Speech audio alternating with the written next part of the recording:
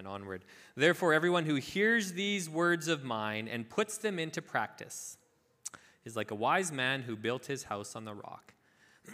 The rain came down, the streams rose, and the winds blew and beat against that house, yet it did not fall, because it had its foundation on the rock. And on the other side, but everyone who hears these words of mine and does not put them into practice is like a foolish man who built his house on the sand. The rain came down, the streams rose, the winds blew and beat against that house, and it fell with a great crash. That's why we're finding ourselves in this series of Christian Praxis, of finding ways to look at what Jesus taught and how we put that into practice. And now I realize in reading this and in knowing where we're going this morning that I'm not specifically reading any more of Jesus' words other than that part. We're going to read some of Paul's words, which come from what he learned from Jesus. And I have some other words that I want to share, which come from a guy who had a relationship with Jesus. And it's interesting to me, like just how these stories kind of build into this. And in some ways, it would be maybe fun, maybe inspiring to just tell stories. Just sit up here and tell stories that fit with the content of what we're talking about today. We can learn so well from the stories of those around us. And I do find that in this role of preparing a message, a word, a sermon, that there's this collection. Sometimes I feel like a bit of a curator of collecting, like, ooh, let's use this, and we'll talk about that a little bit. And someone said this at one point, and maybe we'll talk about that. And there's this great illustration and image from this thing, and so we can add that in as well. So sometimes it feels a little bit like a collection of all of these things, but rest assured that these are all built on what Jesus taught, and that's the hope in curating these things together, is that it's not just random ideas, random things that are built together, but it is something that comes together towards what Jesus taught. That's what our foundation is. That's what we're coming back to. This exists because Jesus taught this through what he said, through what he lived, and then now we're invited to learn from that and to put that into practice as well. So with that in mind, this morning we're talking about generosity. And this is, I enjoy this topic as discussion, like back and forth.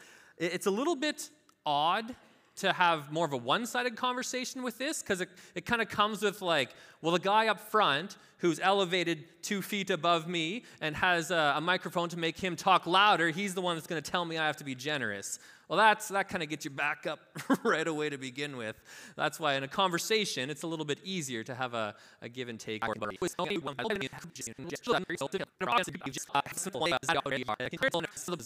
That makes it beneficial or valuable to us. It's the continued lifestyle of, the continued intervals, the continued input that makes us continually generous, which pushes back on the greed that would try to have its way with us as well. So all that being said, words upon Jesus' words that we're going to land in are in 2 Corinthians. So Paul's words in 2 Corinthians, Paul's address to the church in Corinth. And if you want to turn there, we're going to go to 2 Corinthians chapter 8 to see a story of generosity and some practical teaching that follows it as well. So this is 2 Corinthians chapter 8. So in this letter written to the church of Corinth, the city of Corinth is this is where I've failed you guys this morning, and I apologize. I should have put a slide up for this, for those that are visual, to just kind of see there's this location-based back and forth that happens in this part of the letter. So Corinth is in the province of Achaia. I probably said it wrong, but it shows up in there. It starts with an A. So if you see that kind of province, then you know that's what we're talking about. Corinth is in there, and then north of Corinth is more of a province of Macedonians. So we have the Achaeans and the Macedonians, neighboring provinces, and they have this sort of, even though like churches in both these locations, so you can there's a a familiarity, a common goal of being followers of Jesus, but there's also this like neighboring rivalry that can happen. So just as the best way to think of that, like Rough Riders, Bombers, provinces beside each other, you get the idea. We can have things like both farming, agricultural provinces, similarities, but yes, there can be rivalries. And Paul does beautiful things to like pit that rivalry against each other. It's really fun. Let's read it and you'll see it as we go. I'm going to point out some things as we go through this as well. Verse 1 of chapter 8 of 2 Corinthians. And now, brothers and sisters, we want you to know about the grace that God has given the Macedonian churches. There it is, Macedonian churches. That's the other province. Corinth is in Achaia. And so he's already talking like, oh, talking about the other guys, hey? That grace that God has given the Macedonian churches. In the midst of a very severe trial, their overflowing joy and their extreme poverty welled up in rich generosity. For I testify that they gave as much as they were able, and even beyond their ability, entirely on their own. They urgently pleaded with us for the privilege of sharing in this service to the Lord's people. And they exceeded themselves, and they exceeded our expectations. They gave themselves first of all to the Lord, and then by the will of God also to us. One more sentence, and then I got to come back on some stuff here. So we urge Titus, just as he had earlier made a beginning, to bring also to completion this act of grace on your part. But since you excel in everything, see this? The Macedonians, they gave this, but now I'm talking to you. But since you excel in everything, in faith, in speech, in knowledge, in complete earnestness, and the love we have kindled in you, see that you also excel in this grace of giving. So he's speaking to something of generosity, but he's kind of stirring it up in them a bit too. Like, oh, those Macedonians, they were pretty generous. But you guys, you're so good at everything as well. I'm sure that you'll also excel in this grace of giving. So before we move on in the story here, just want to point out a word that keeps coming up in here. It came up in the first sentence. And we roll over this, but it's weird in this context when we actually pause and think about it. Was to me anyways. The very first sentence, it says, we want you to know about the grace that God has given the Macedonian churches. Translators in verse 4 says, they urgently plead with us for the privilege of sharing in this service. It's the same word. Verse 6, just as he also earlier made a beginning, to bring also to completion this act of grace on your part. And the very last bit there, see that you also excel in this grace of giving. And now it continues on, that grace shows up one more time in this chunk as well. But this grace, like our first, maybe not my first lens when I think grace is kind of this unmerited favor, this like God's grace towards us when it's a position of what I've done. So kind of tied with forgiveness, grace, like that's usually how I interpret grace here initially. But then you read this like the grace that God has given, the grace on your own part, this grace of giving, it's always tied to this grace. And Paul uses this word a whole bunch through Corinthians, through Romans as well. And so I spent a lot of time digging and pondering on that one because I couldn't grasp it. I couldn't get this like the word that's used there from like the original language and stuff. I just trying to like, what's he getting at? The grace to do, because it's kind of this grace to do something, like the grace to give, the grace to do this. What's that coming from? The closest I could get is it looks a little bit like this special ability. When you think of like a graceful person, think of like a graceful performer. How about that? So a graceful dancer, their ability, like you could have me dancing, it'd be clunky and awkward, so that would just be dancing, maybe. But if you had a graceful dancer, it would all flow. It would be the right motions, the right movements. There's a grace to it. So you can kind of see like it's almost like this unique ability, this extra above and beyond sort of thing. There's a line from a movie I like called A Knight's Tale, and the guy that often gives the introductions, he's one of my favorites. And he has this line where he's giving his final introduction. He says, people, let me give my introduction now. And he says, for I would lay to rest the grace of my tongue and speak plainly to you. And that kind of stuck. Okay, so grace, it's this above and beyond, this ability, this special ability, but something that is more than just plain, something that is above and beyond. So in mind with that, we look at this and see that grace is almost like a gifting here. It's this special, from God, ability to do what is asked by God. So reading that in the back of your mind as well, then, we can look at those same sentence, just fragments again there. We want you to know about the grace that God has given the Macedonian churches. So it's coming from God. It's this ability above and beyond that God has given the churches there. They urgently pleaded with us for the privilege, this above and beyond, of sharing in this service. So we urged Titus, just as he had earlier made a beginning, to bring also to completion this act of grace on your part, this above and beyond, this gracefulness, not simple, not plain. And then at the end there, see also that you excel in this grace of giving. Because Paul talks about gifts in Romans as well, and he uses this grace in there as well too. So it seems to be tied to this gifting from God, the grace to do this, not on your own, but with God giving you the ability to do this. So generosity, the grace of generosity, the grace of giving, partnering in this. And this is further emphasized right in the middle of this chunk too. Verse 5, we kind of read right over it, but I want to point it again. They exceeded our expectations, talking about the Macedonians. They gave themselves first of all to the Lord, and then by the will of God also to us. You see the priority there?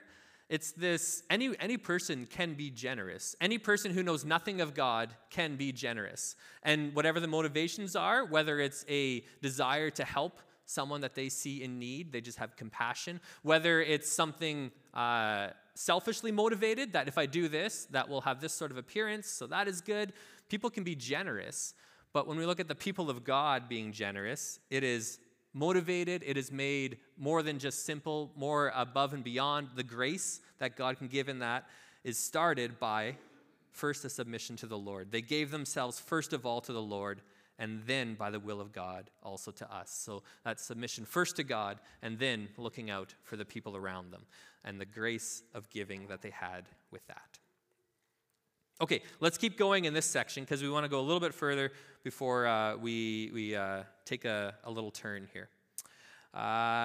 This was the end of verse 7. We see also that you excel in this grace of giving. Verse 8, if you're in chapter 8 still. I am not commanding you, but I want to test the sincerity of your love by comparing it with the earnestness of others. See, he's just straight up. I'm comparing it with your neighbors there.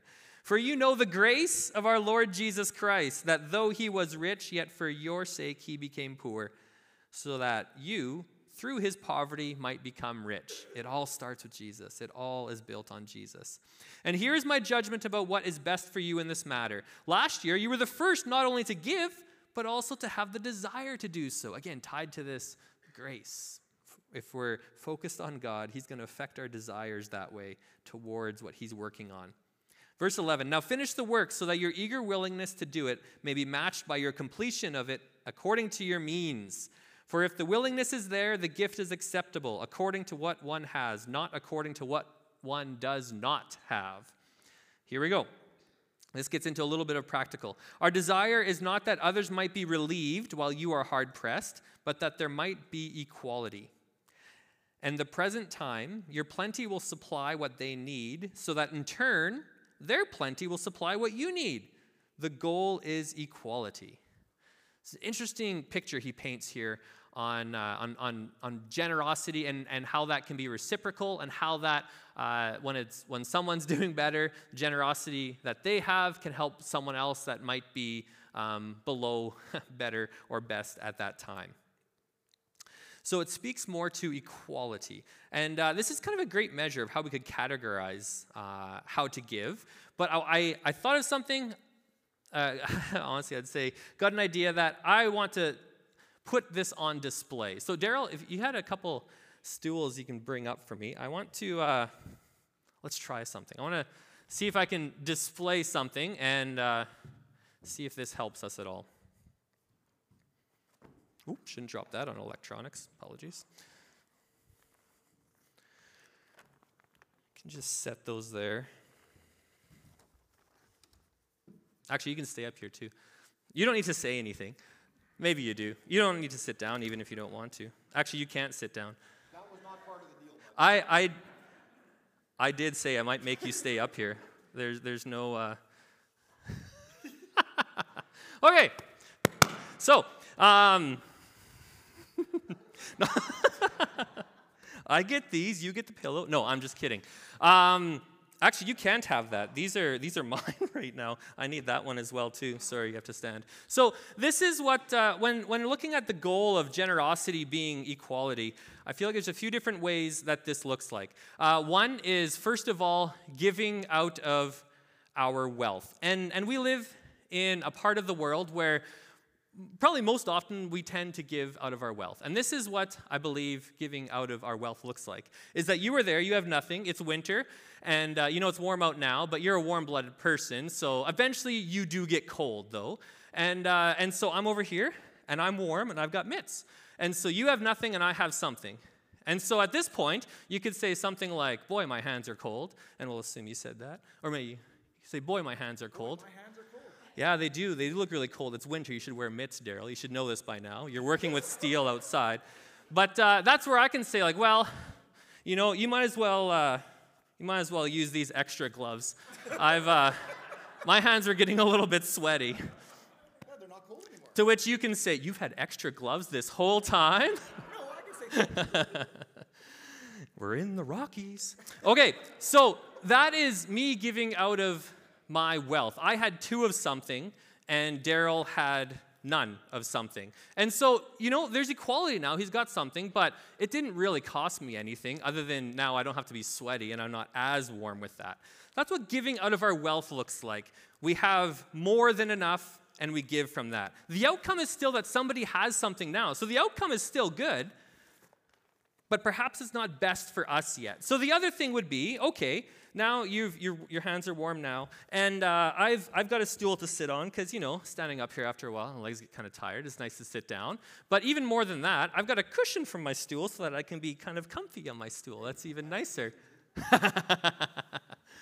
So what I can do with that is I can see, like, oh, there's some need here. Daryl has to stand up here all by himself. Like, you know what? This cushion's pretty nice. It's a nice comfort that I have. But I bet you at the trader, I could trade in this cushion for a stool. And then I don't have a cushion anymore, but Daryl has a stool, and I have a stool. And we both have equality. And I had to sacrifice a comfort. I had to give something up, but now we have equality. So we have giving out of our wealth, which is we have more than enough, and we give. The outcome is that someone will still have what they need, but perhaps we haven't gained as much in our own hearts. And then giving out of our comfort, where we sacrifice a comfort, a luxury, in order that someone else may have something. So the third as well, which Paul addressed here, of people giving maybe even more than they could, would me be going like, well, I've still got a stool. Well, you know what? Maybe Daryl needs a bit more, and I can trade that back in for that cushion. And then here, you can have a cushion, and now you have comfort. You have more than equality, and I have nothing. And Paul's not actually calling us towards that. Calling us to, like, sometimes that sacrificial above and beyond, but his goal here is equality, as he's stating. Okay, thank you, Daryl. We've I'll send these back with you, so we're not a distraction, but thank you for being my guinea pig, even though you only knew half the story. Going to be more cautious about volunteering for things. So we are called to uncomfortable giving. There's so many complexities with this. I recognize that. I know it's not simple. I know where you draw the lines is not always going to be the same. But we see this as Paul laid out, and we'll see a little bit more in a minute as well, where he talks about this giving up so that others could have, towards equality. And sometimes there's sacrificial giving in that, and for a time, but like he says, he comes back to this point of equality, that everyone would have enough. There's something I want to read that I believe speaks this so well. So C.S. Lewis is an author that I really appreciate, his ability to make complex things simple. He wrote this book called Mere Christianity, which was given actually as a series of radio broadcasts, and then he turned it into a book. And he addresses a lot of mere Christianity, kind of the base elements of what Christianity is in many different topics. And he talks about giving in here. And I really like what he says here, and I'll read it in a second, because it kind of paints not necessarily, here's what you do, because that could be the story. I could have saved us all the time this morning, got up here and said, all right, this is how you be generous. Do this step here. That first you got to figure out how much you made, and then you give 10% of that because it talks about a tenth in the Old Testament there somewhere. And be on your way, be joyful, happy. Others will be well. That, sure, there's some principles in that, and there's some valuable principles in that, but it's often much more complex than that. And so Lewis speaks to this very, very well. So let me read to you just a couple, or one paragraph here as he talks about giving in this book, Mere Christianity. It says, I do not believe that one can settle how much we ought to give. I am afraid the only safe rule is to give more than we can spare. Now he explains it. In other words, if our expenditure on comforts, luxuries, amusements, etc., is up to the standard common among those with the same income as our own, we are probably giving away too little. If our charities do not at all pinch or hamper us, I should say they are on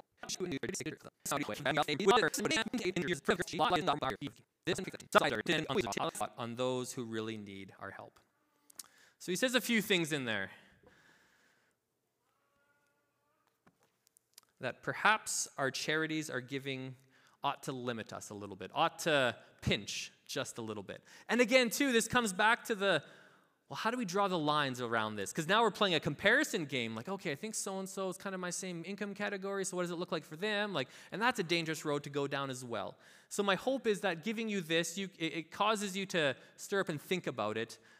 And as we look a little bit further in 2 Corinthians, you'll see the heart of the matter as well. But to actually consider these things, to look at it and think, okay, how does this fit with the way that I'm choosing to live, with the things that I'm engaging to do? Because sometimes a comfort, a luxury, an amusement, as he talks about, might be a delayed comfort, luxury, or amusement. Is that okay then, Scott? If I save up for it and don't do it right away when I could, is that okay? Well, that's for you to figure out. That's for you to wrestle with, and not for me to dictate from the front, but to engage in conversation if you want to talk about it a bit more.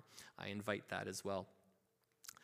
We're going to go a little bit further into 2 Corinthians to see kind of this guiding principle that we can build this practice on. So jumping to 2 Corinthians chapter 9, we've seen the story that Paul lays out between the Macedonians and now the Corinthians, and then he carries on a little bit more of that narrative. You can read through that in chapters 8 and 9. But as we go a little bit further down, we see him get to some practical stuff. So we're going to go chapter 9, verse 6.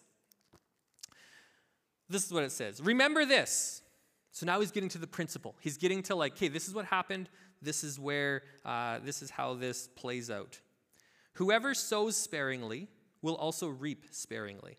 And whoever sows generously will also reap generously. Each one of you should give what you have decided in your heart to give, not reluctantly or under compulsion, for God loves a cheerful giver.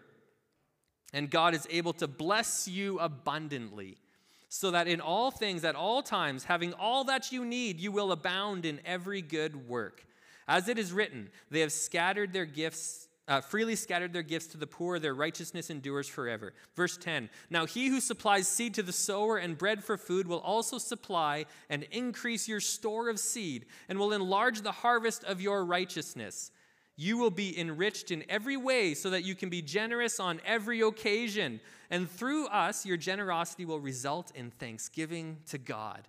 Isn't this fascinating? Now, one of the things that if you read this a few times over, you might catch a little bit deeper down. I'll help point it out. Because we often see this okay, reaping and sowing. We get that. Seed lots, get more back. Seed a little bit, get a little bit back. All right, got that. So if this is a principle of generosity, that if I'm very generous, then more will come back, we often read that the same way reaping and sowing goes. I plant wheat, I get wheat. I plant potatoes, I get potatoes. But the continuing conversation in here, the continuing words point out that you don't always get back an exact same form as you put in. So sowing generously might mean, as it points out here, God is able to bless you abundantly so that in all things at all times, having all that you need, you'll abound in every good work. Huh. So sowing in generosity, whether in your time or in your finances or whatever it may be, might turn back that you will abound in every good work. Now he who supplies seed to the sower and bread for food will also supply and increase your store of seed and will enlarge the harvest of your righteousness.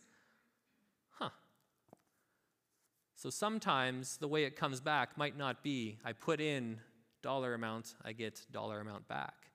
Perhaps God's blessing of abundance looks a little bit different than math just like that. God's math is not exactly the way that our math wants to sort it out sometimes. There's 3 things in here of generosity that work on us. The first of them is helping others. When we are generous, it helps others. This was the first story that Paul was telling. When you are generous, when they are generously giving, it is helping those that were in need, that there would be equality. So that is fantastic. And that can happen when we give out of our wealth, when we give out of our comfort, when we give sacrificially. That can help another person. That can help someone who is not able at that moment to help themselves. That's like the most plain and clear part there. The second ones are that it actually does something for us. That when we're generous, it helps us. And it helps us in a few different ways. It helps us to fight against greed. Because if you have a problem with money, getting more money will not make you happier. It'll just make you greedier. And if greed is a problem, then actually opening up your fingers and being generous is the first step towards dealing with that greed. So it helps us. It fights against greed. It fosters a faith and trust in God and his provision. Because when I give away this, it means that I can no longer use that for my own comfort, if I'm giving out of my comfort. Or maybe it means I cannot, like Lewis was saying, it pinches me a little bit. It means I can't do the thing I wanted to do. It means I can't get the one I wanted to get. It means that, and when we give even beyond that, it might mean like, oh God, I don't know how you're going to make ends meet on this.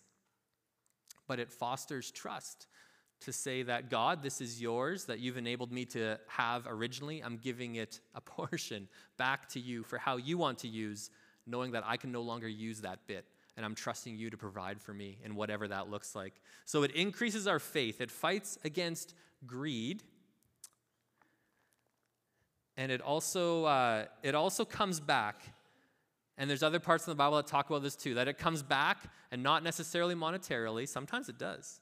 But it also comes back in a way that God chooses to bless us that doesn't exactly always maybe add up the way of what we put in. There's some abundance that God creates in there as well. And that's a fun part to look for, to look around you of how God is providing for you in ways that maybe you wouldn't expect, and perhaps it's tied to your generosity. Okay, let's keep moving as we get almost to the end here.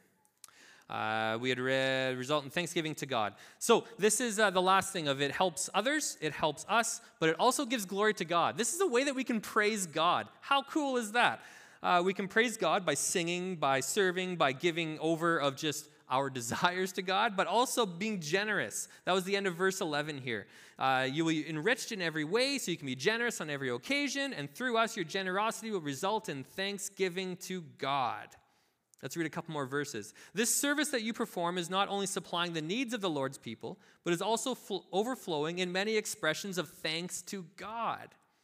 Because of the service by which you have proved yourselves, others will praise God for the obedience that accompanies your confession of the gospel of Christ, and for your generosity in sharing with them and with everyone else.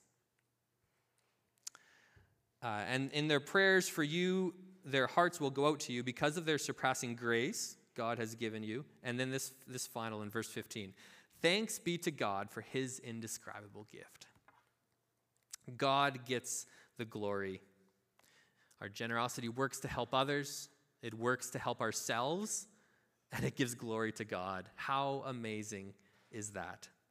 Now, I just have a couple observations about habits of giving that are worth considering, because for some of you, you've developed habits of generosity and giving that you continue in, that maybe you evaluate. I don't know what that looks like for you exactly, but I know some of those things where built in for me a little bit, whether or not they were talked about explicitly growing up.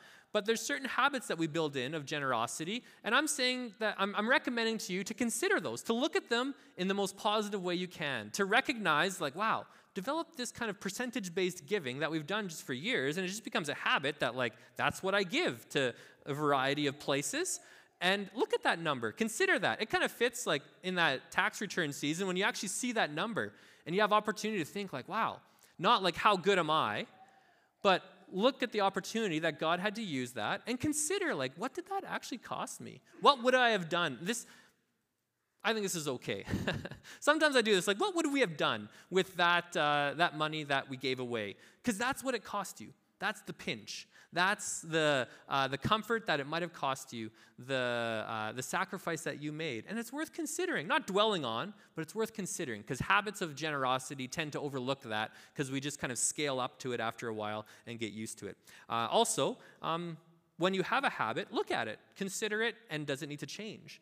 A good habit maybe needs tweaks every so often of what it can become an even better habit, or maybe there's adjustments you need to make on that. So make sure you evaluate where you're at and where you want to be. So here's the challenge I have for you as we go into this week, is to simply consider a luxury, whatever that looks like for you. Don't do it. Be generous with what that would have cost you. So, for example, if you consider Tim Hortons to be your luxury, I don't think many people do, but if you consider it to be your luxury, forego a Tim Hortons drive-through trip, figure out what that would have cost, go and make yourself a sandwich and a Keurig coffee instead, or however you would do that, and find where you can be generous with that amount. That's the idea. Scale that up to however you want. I don't know what you want to do with that, but consider a luxury. Don't do it, and be generous with that same amount. Because if we're looking at comforts and luxuries, honestly, you can go without. So that's a place to start. For those of you that are incredibly generous already, like, I'm grateful. I'm grateful for you. I'm grateful to God that he's using that. And I'm grateful that it produces a spirit of generosity in you, because generous people are so fantastic to be around. It is absolutely fantastic to be prodded on by the people around us who are generous as well.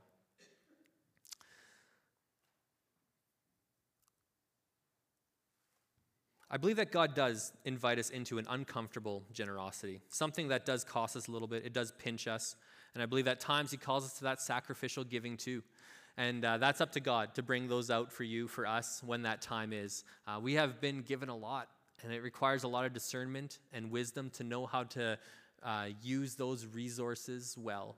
And so that is my prayer for us, to have the wisdom and discernment to use those resources well, that we don't get caught up on hanging on to wealth, on hanging on to things that won't last, but that we can be generous to see what God will do with that, because it helps others around us. It helps us in our own greed. It helps us in our in our faith, and it helps to see God's provision, and absolutely it gives glory to God. So my prayer is for you, and as you consider that this week, and as we go along with that together, may we become just increasingly a generous community. And if it means competing against the province beside us or the people around us to be more generous, I'm quite convinced you cannot outgive God. But wouldn't that be a fun thing to see happening in our midst? Let me pray for you, for us, for our hearts in this matter as we go into this week. Heavenly Father, we thank you that you have given us so much. We know times of want or need. Many of us know what it's like to be in need. Whether we live in that day to day, whether we've grown to a point beyond that, we know that you provide. And God, I pray that you would show that in miraculous ways to this group of people as you prod us towards uncomfortable generosity. Pray that you'd bring up for us the ways where our generosity can pinch just a little bit. Help us to see the ways that we can help others around us, whatever it is. We know that you're working, God, so we ask for your direction, your wisdom, your leading in how we use the abundance of resources that you've given us. And I thank you that you turn that back on us in ways that we can't even fathom, because we know, God, that you are in control of all, and we give you praise with this giving, knowing that you will take care of us. I pray that you would bring out some fantastic stories in our midst through these coming weeks of what generosity can do. Give us a glimpse into that, because we don't always see it. I pray that you'd bring about those stories in fun ways as we give and choose to be a generous people. We pray this all in your name, Jesus. Amen.